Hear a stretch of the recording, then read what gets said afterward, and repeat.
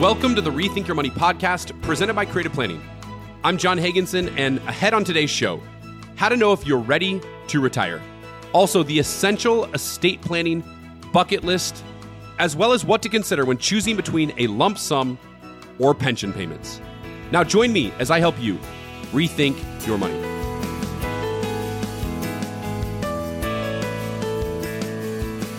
My wife Brittany and I just returned home from the beautiful island of Maui in Hawaii. We were celebrating a big milestone birthday for me. I am no longer considered young by anyone. We had a fantastic time. It was our first trip with no kids for longer than a day or two in over 5 years. And I'd be remiss if I didn't pause for a moment and thank my in-laws. That was their gift to me, was watching the kids. Best gift ever. And I'm expecting to be able to thank them in person in probably, another week or so when they finally get out of bed from their week or two recovery, chasing around all the grandkids. Something struck me in the lead up to this trip. As my wife opened a suitcase several days in advance of us departing, and she was borrowing dresses for certain dinners from friends and going through her closet and sorting through swimsuits and workout gear and all the stuff that she would need for the trip. Meanwhile, do you think I did that? No, I am the notorious last-minute packer. I knew I needed my golf clubs. I made sure those were there. And then a couple pairs of swim trunks and a few Aloha shirts. Good to go. And here's the problem with my style of packing. We land in Hawaii only for me to realize I didn't bring sunglasses. Not a great thing to forget. And of course, my wife just kind of chuckles, thinking to herself probably, this is why I pack in advance. I'm prepared. And there are two takeaways for our retirement that parallel with this birthday trip. And the first of those is just how much we'll plan for a 1-week vacation. We were only gone 5 days, but we had dinner reservations, whale watching, certainly our airfare and hotel accommodations, all planned out months in advance. Compare this with retirement, which is essentially a 2,000-week vacation. Do we put in 2,000% the effort? Unlikely. Unfortunately, oftentimes, we're squinting through our fingers like a little kid watching a horror movie when it comes to our retirement planning. We're hoping that we've done enough, that we've saved enough. A detailed financial plan for a vacation that essentially lasts 2, 3, 4 decades is an absolute must. And the sooner that you make that plan, you'll have more time to course correct.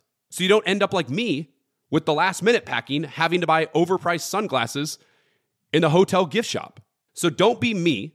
Don't be that guy when it comes to your retirement planning.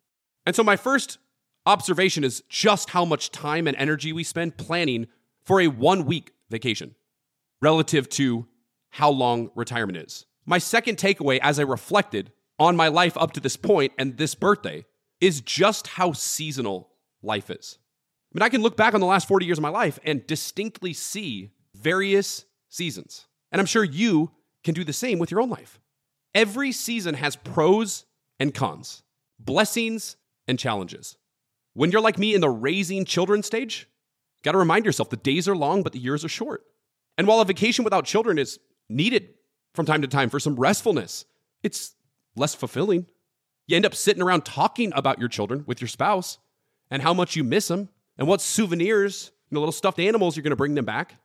And so while, yes, we want to spend considerable time planning for our future to secure that so that we position ourselves and our family members for success, we also want to embrace the present. Creative Planning President Peter Mallouk spoke about this very thing on his podcast. Have a listen. There are certain things that come with an expiration date, and they are not worth sacrificing for.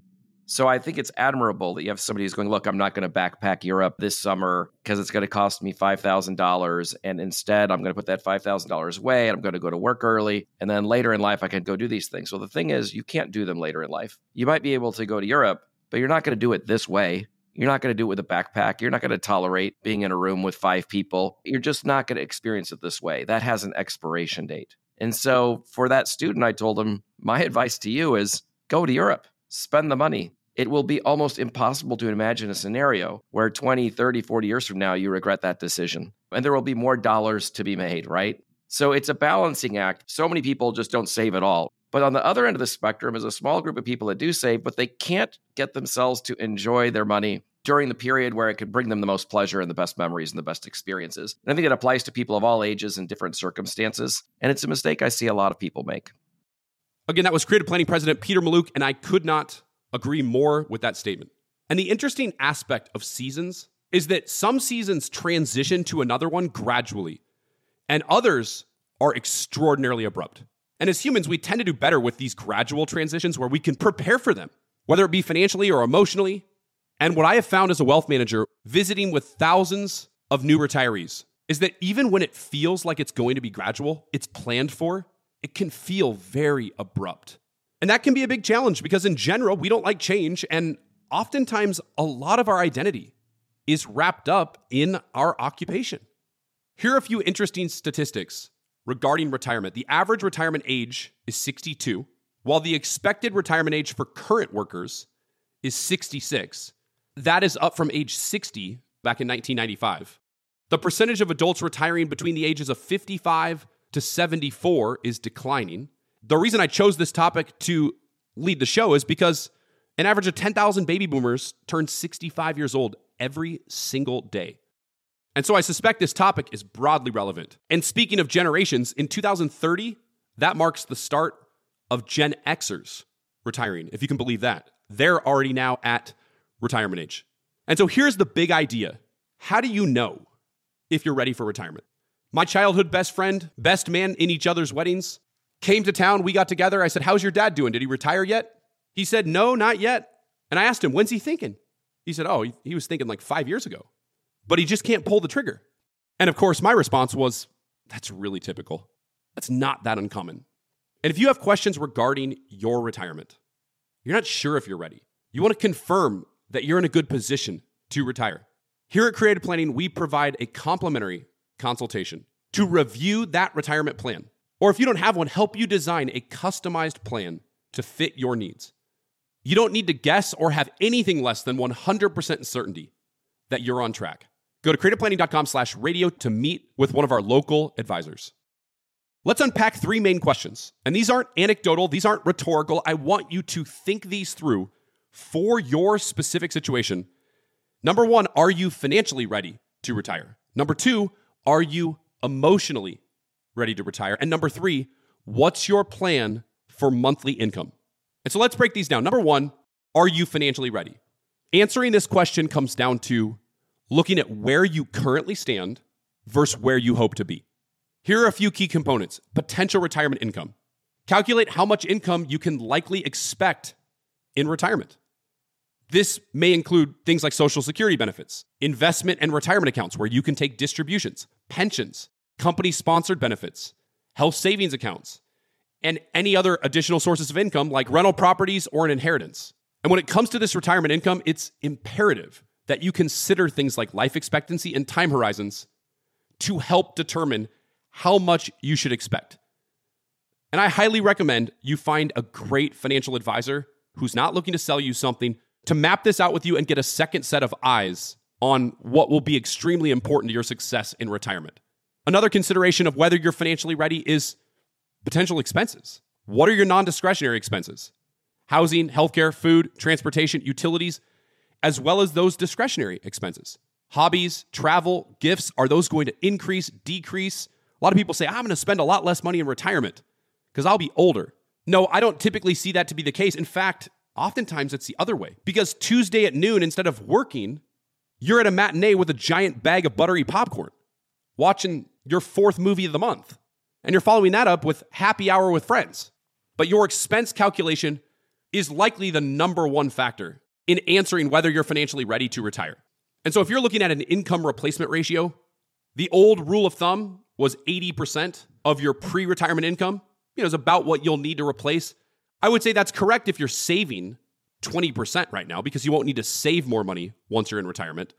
But I advise you extract what you're currently saving and plan on spending 100% of your pre-retirement income. Another broad calculation you can run is calculate what 4 to 5% from all the assets that you have earmarked for retirement would be. So for example, if you have $1 million saved, about $40,000 to $50,000 a year is around the threshold. Now, obviously, how old are you when you're retiring? Do you have big legacy objectives? Or do you want the check to the morgue to bounce? Will you be caring for an aging parent or receiving an inheritance along the way? I mean, all of these personalized questions completely impact what that number actually is, but that's a decent starting place. If you need $100,000 a year from your investments to supplement Social Security and other income sources, and you have $1 million saved, which sounds like a lot, you're massively underfunded. You're not close. You would need about $2 million to be in the ballpark. And then I would suggest that you run projections based on various scenarios, and any good certified financial planner can do this for you. And in fact, here at Creative Planning, we have proprietary software that we have designed that will clearly communicate to you whether you have a shortage, whether you have a surplus, exactly how much that is. And then we can tweak various things regarding life expectancy, changing monthly income needs, healthcare expenses, some of the estate planning goals that you might have that are a bit more nuanced, to see how that impacts your specific retirement scenario. We are not talking about a 5-day birthday trip, but rather a 2,000-week vacation. Make sure that you are financially ready and that your plan works. Do not go about this alone. We have been helping families just like you since 1983, managing or advising on $225 billion for clients in all 50 states and 85 countries around the world. We're not a brokerage firm. We don't have proprietary products. We're not looking to sell you things, but rather our mission as fiduciaries is simple: to give you clarity around what you've worked a lifetime to save. We're a law firm, a tax practice, as well as a wealth management firm. Lean on our experience and meet with a local advisor by going to creativeplanning.com/radio right now. That's creativeplanning.com/radio. Why not give your wealth a second look?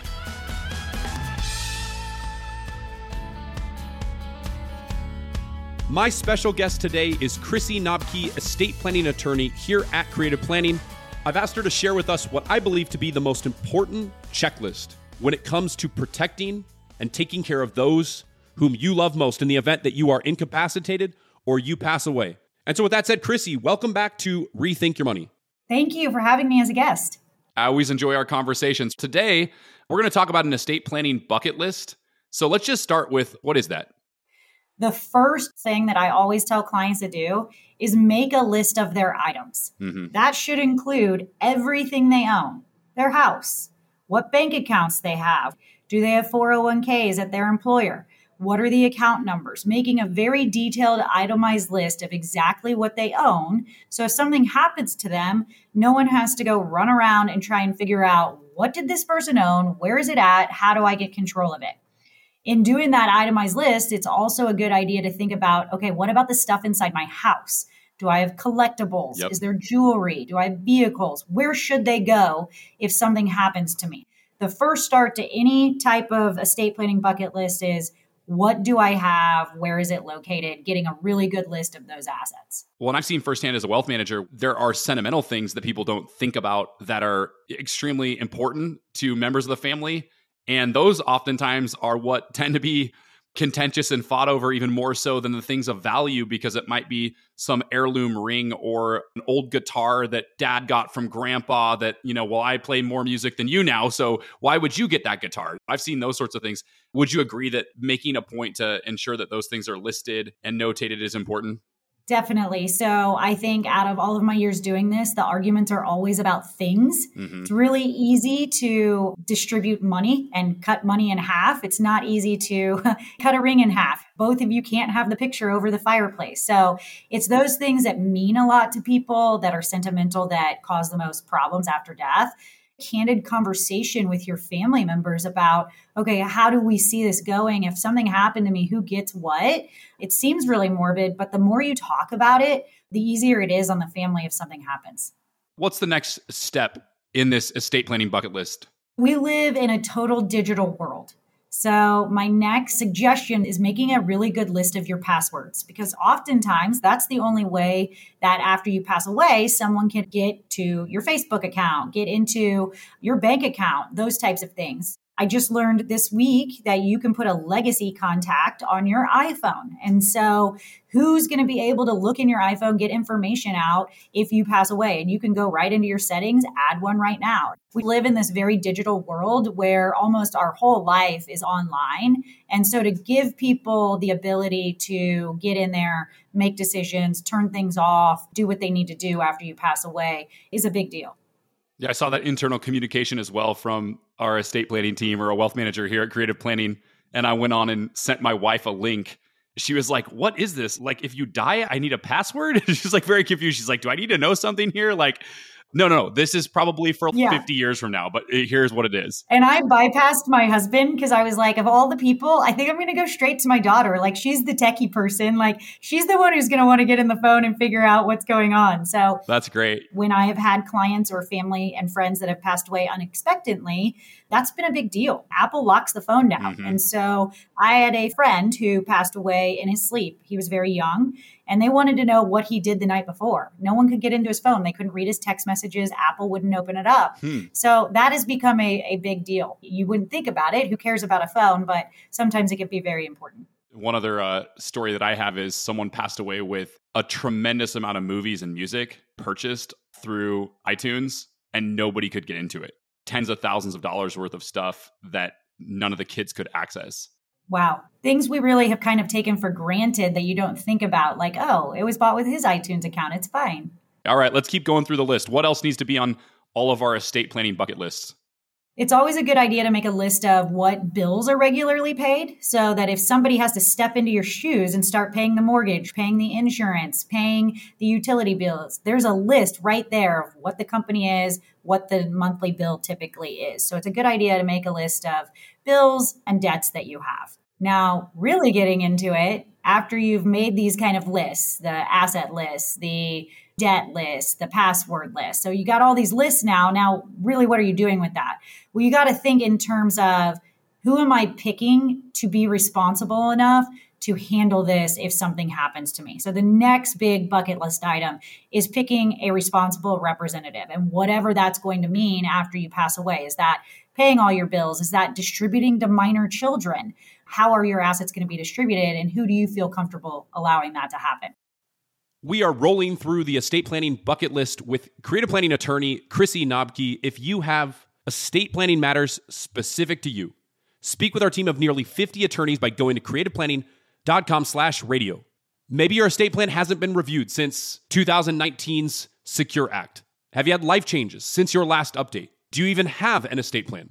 Don't leave those that you love hanging out to dry by procrastinating on your estate plan. Go to creativeplanning.com/radio now. If you have any questions, get those answered.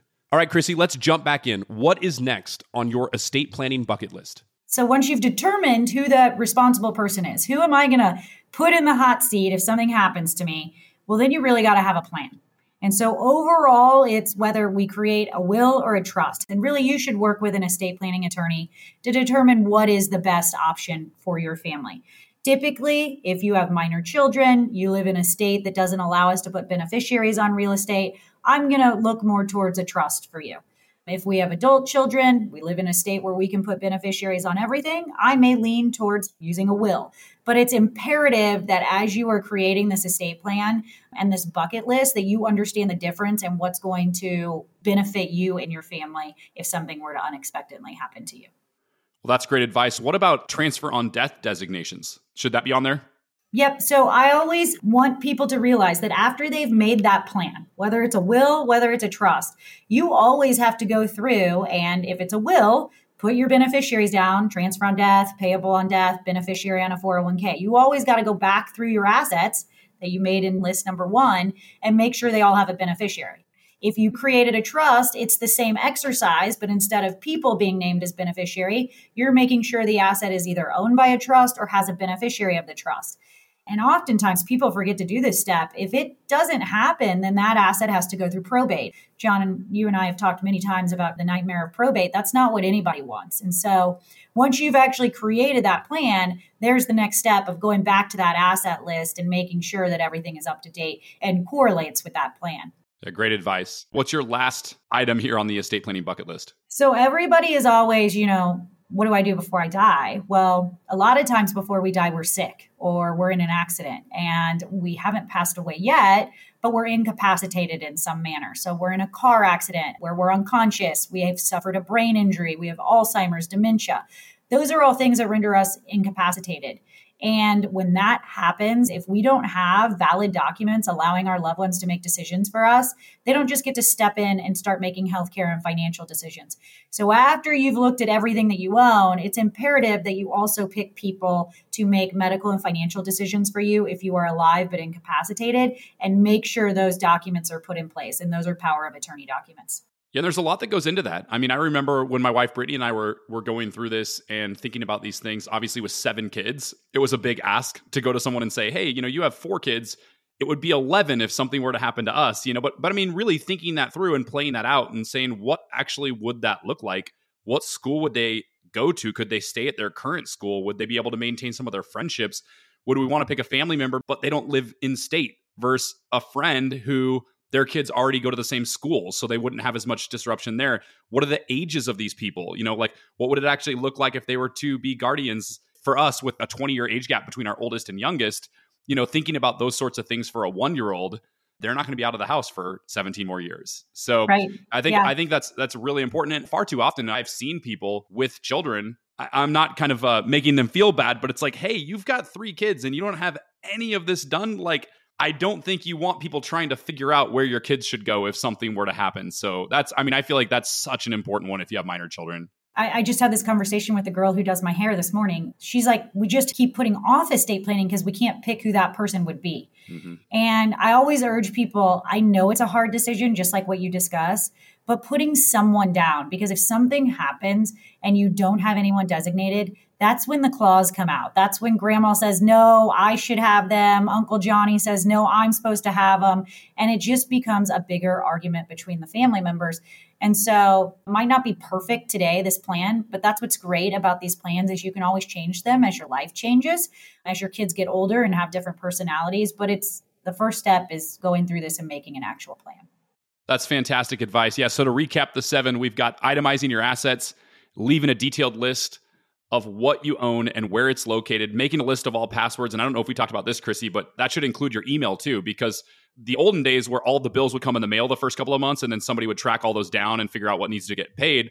A lot of those are just now alerting you on your email through an e-statement. Well, yeah. And unfortunately, what people end up having to do now is kind of almost waiting till, because they're not getting mail. We used to tell people just wait and look in the mail. Mm-hmm. Now people are almost having to wait till tax time. Yes. When all those 1099s come in the mail, they're like, I had no idea they had X, Y, and Z, and they didn't know it until tax time came. Yep, absolutely. So yeah, making a list of all those bills to help that person with that after the passwords, selecting a responsible representative to administer your estate plan after death and ensure minor children are taken care of, create a will or a trust. To your point, great to work with an attorney on that because they can help you determine what makes the most sense relative to your situation and your goals.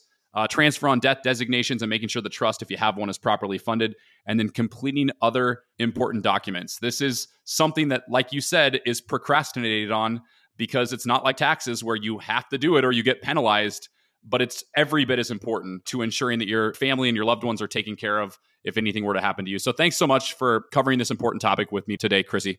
Thank you for having me. I've been speaking with estate planning attorney Chrissy Knobke, and if your estate planning bucket list is incomplete, it doesn't need to be. And if you want to complete it, we here at Creative Planning can show you how. Barron's has called us a family office for all for a reason.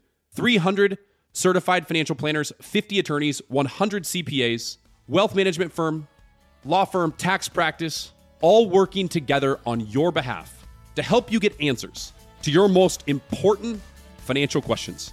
If you're not 100% confident in the plan that you have and you aren't sure where to turn, visit us now at creativeplanning.com/radio to speak with a local fiduciary.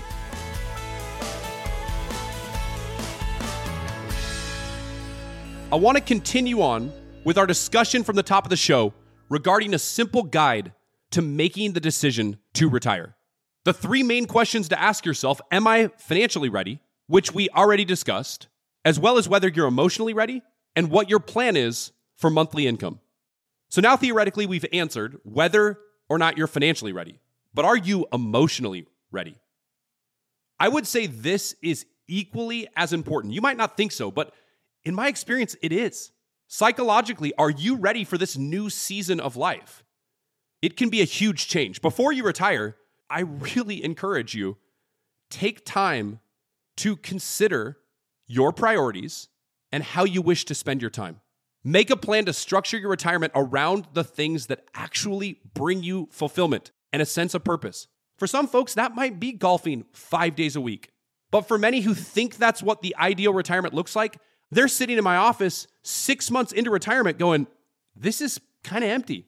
I mean, I do enjoy golf maybe 1 or 2 days a week, but I think I'm going to go back to work, or I got to volunteer or do something else because I'm not feeling the way I expected I would be feeling when I envisioned retirement.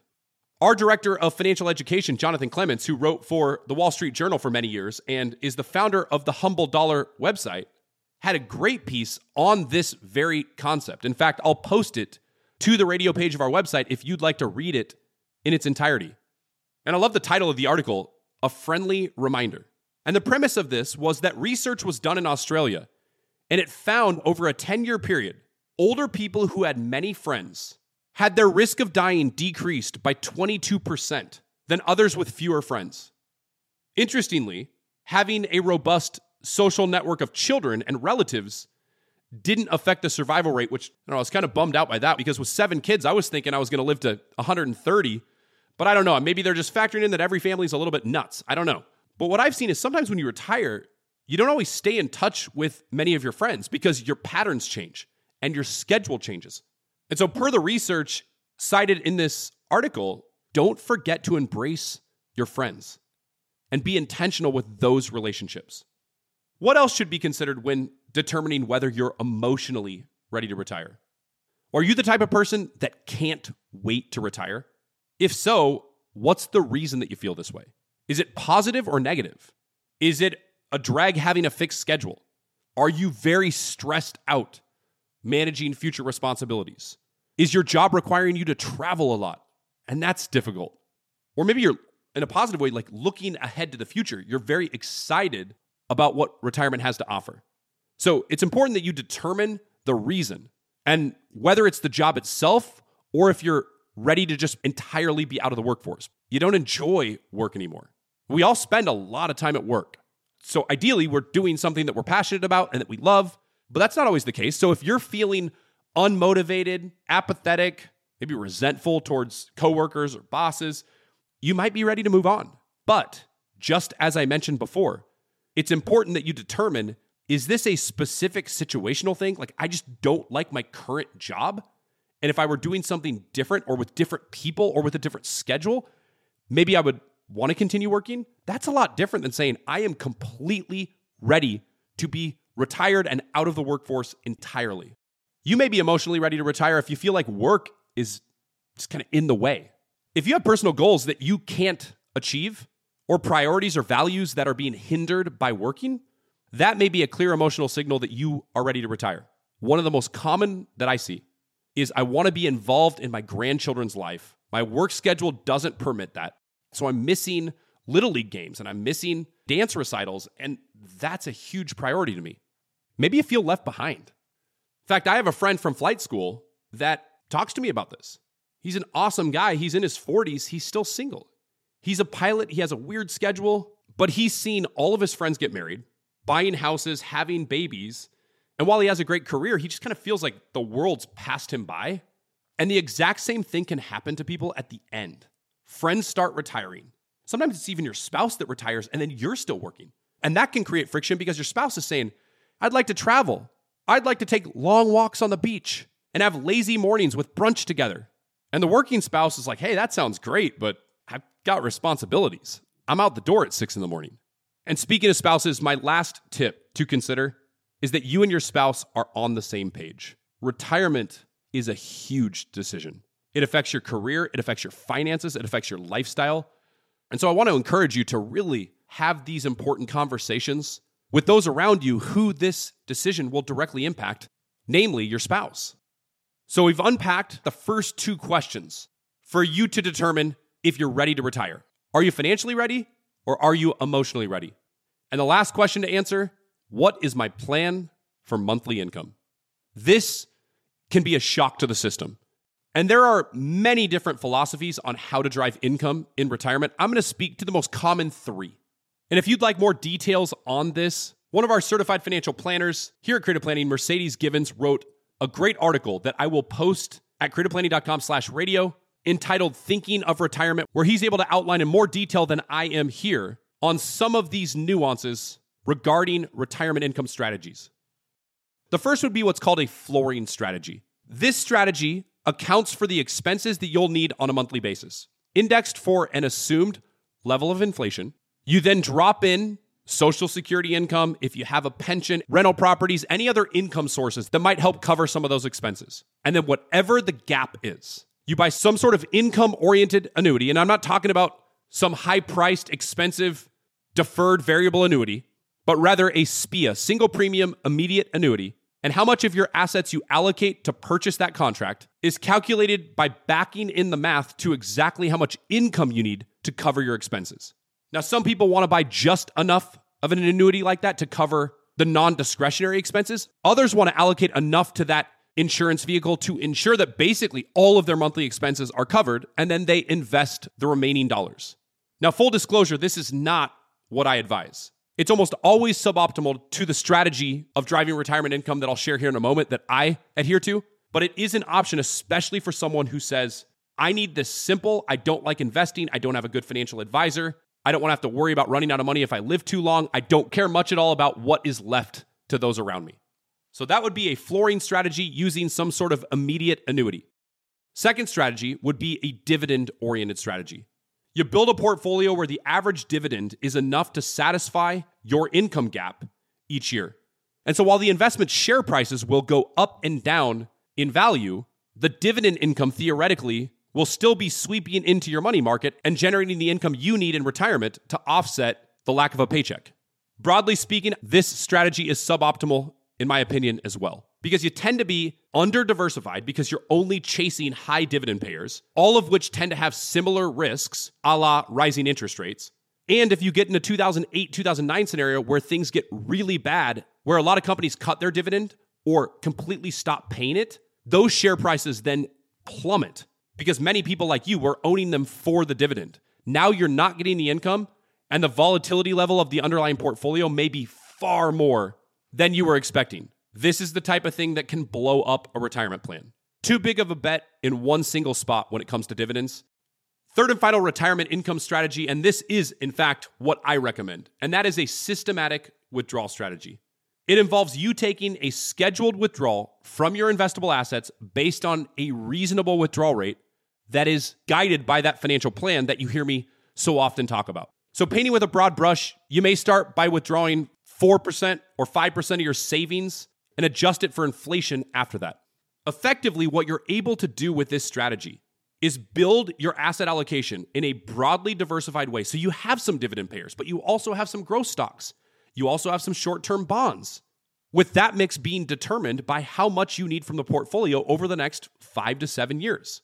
So you buffer your stocks with bonds to ensure that extended periods of down market trends or volatility in the market doesn't force you to sell stocks at the wrong time. You rebalance the account systematically, you tax loss harvest along the way, and so you can stay very low cost with the investments, and it's extremely flexible as your life changes. And we're talking about a 20, 30, 40-year retirement. The problem with the strategies above is you're fairly committed to those. And I don't know about you, but my life changes a lot over 3 years, let alone 30. I like the flexibility and the efficiency of the systematic withdrawal strategy. And if we want to go a layer deeper, there are different types of withdrawal strategies. You could do a tax-efficient withdrawal strategy, where you're diversified across multiple account types, IRAs, 401ks, Roth IRAs, taxable accounts, and you may have the ability to optimize your income that you're pulling by implementing a tax-efficient withdrawal strategy. We do this for our clients here at Creative Planning. What that effectively means is that you know exactly how much of your income you're pulling from which type of account. And of course, I highly recommend you work with a credentialed fiduciary. Find a wealth manager that can help you better determine how you're going to replace your income, which type of strategy and philosophy fits your needs and your goals. If they're pushing some big, heavy insurance strategy early on in the relationship, to me, that's a red flag. Those generate huge commissions. and are extremely inflexible. So I would tread carefully there. If they're pushing a dividend strategy, I would also be a little bit reluctant for the reasons that I just shared. And instead, I would encourage you to look at that systematic withdrawal strategy. If you're approaching retirement or you're already in retirement and you want to review in a personalized way, whether you're financially ready, whether you're emotionally ready, how you'd replace that monthly income, don't go about this alone. It is far too important. I'm not saying you have to work with us here at Creative Planning. Of course, I'm biased. I think we do a fantastic job and have been doing so since 1983 for families in all 50 states and 85 countries around the world. But regardless, get a second set of eyes that has tremendous experience to ensure that you aren't missing anything when it comes to your retirement. If you'd like to speak with someone just like me, one of our local wealth managers, go to creativeplanning.com/radio now to request a complimentary consultation. Again, that's creativeplanning.com/radio.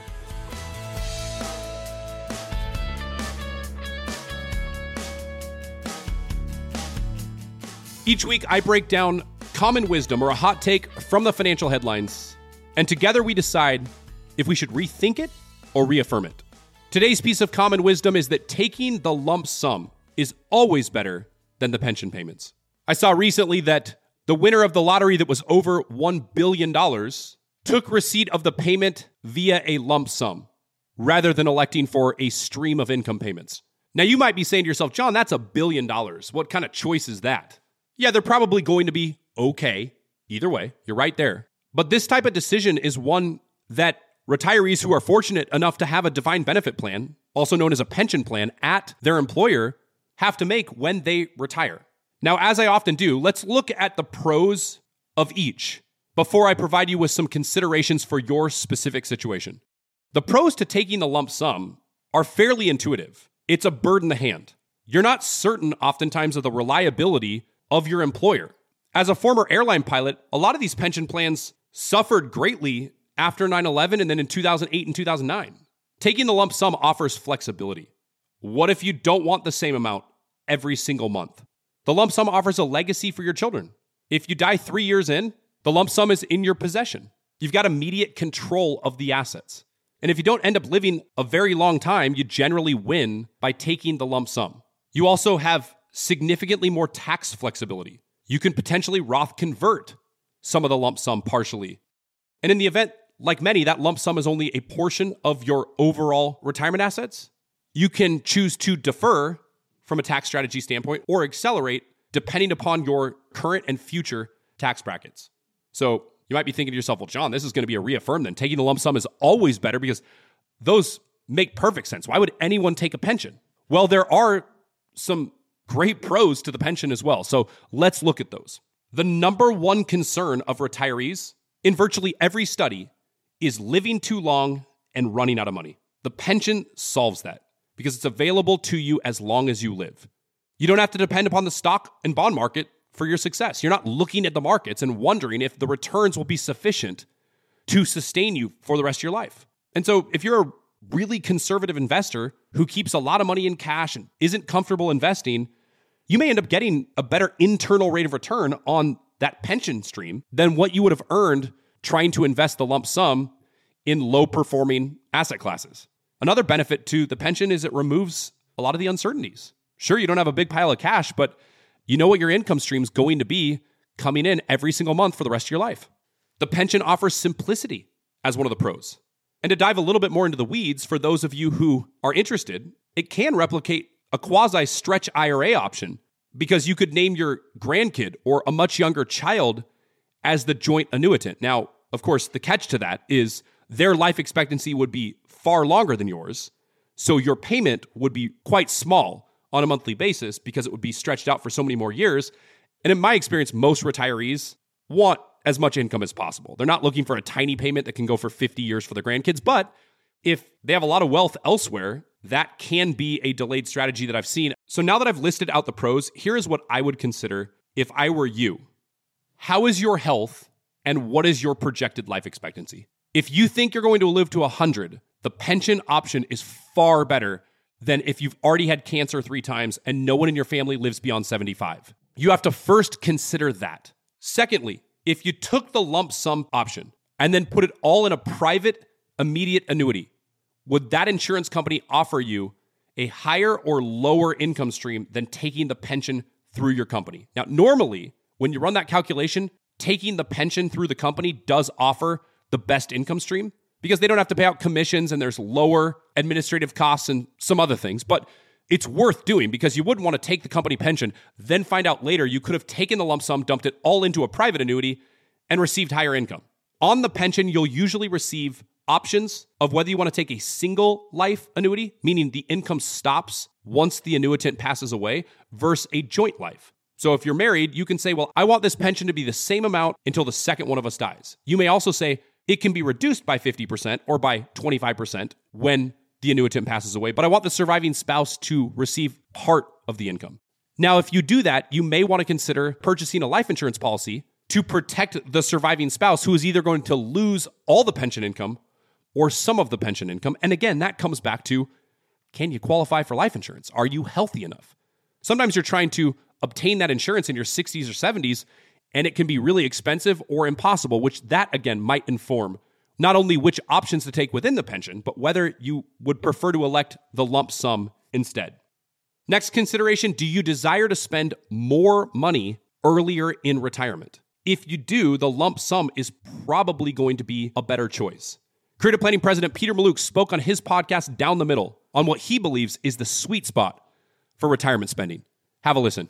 People look at their horizon and they go, okay, I'm retired, I'm 58, I'm 68, whatever it is, and I need this money to last till I'm 100. And that's true. Some of our clients are over 100, right? And with healthcare and technology and everything else, who knows? But your peak spending years are not going to be when you're 93 and 94. You really have this window, and that window is, in my experience, and people are different, but it's really the late 70s, and not because there aren't people perfectly capable in their 80s of doing it, but because oftentimes a couple is married or has a good friend or a significant other that they do things with, right? Statistically, we know while the odds are pretty good that one person can make it healthy into their 80s, the odds are not great that two people can. Again, that was Creative Planning President Peter Mallouk. And my last consideration when deciding between a lump sum or a pension is, do you have a good financial advisor that you trust 100%? If not, the pension offers less of a chance for you making a big mistake. I think the more confidence you have in your financial plan and in the advice that you're getting, the more comfortable you are getting control of the assets, having the flexibility with the lump sum, and being responsible for growing that and driving income from it. If you don't have that confidence, you may be better off taking the pension and keeping things simple. If you're confronted with this decision because you are approaching retirement, our team runs these types of calculations on a daily basis for clients in all 50 states and 85 countries around the world.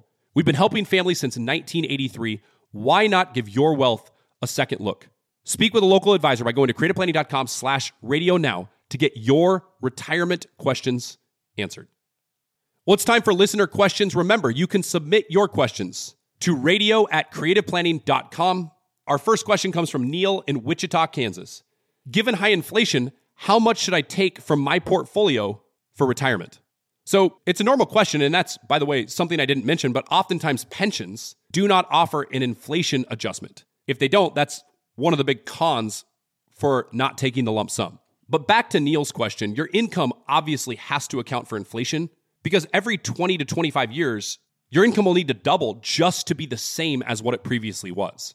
So if you have a 30-year retirement and you never adjusted it for inflation, your income would be 30 or 40% of what it started as. Most people can't live on 30 or 40% of what they're needing early in retirement.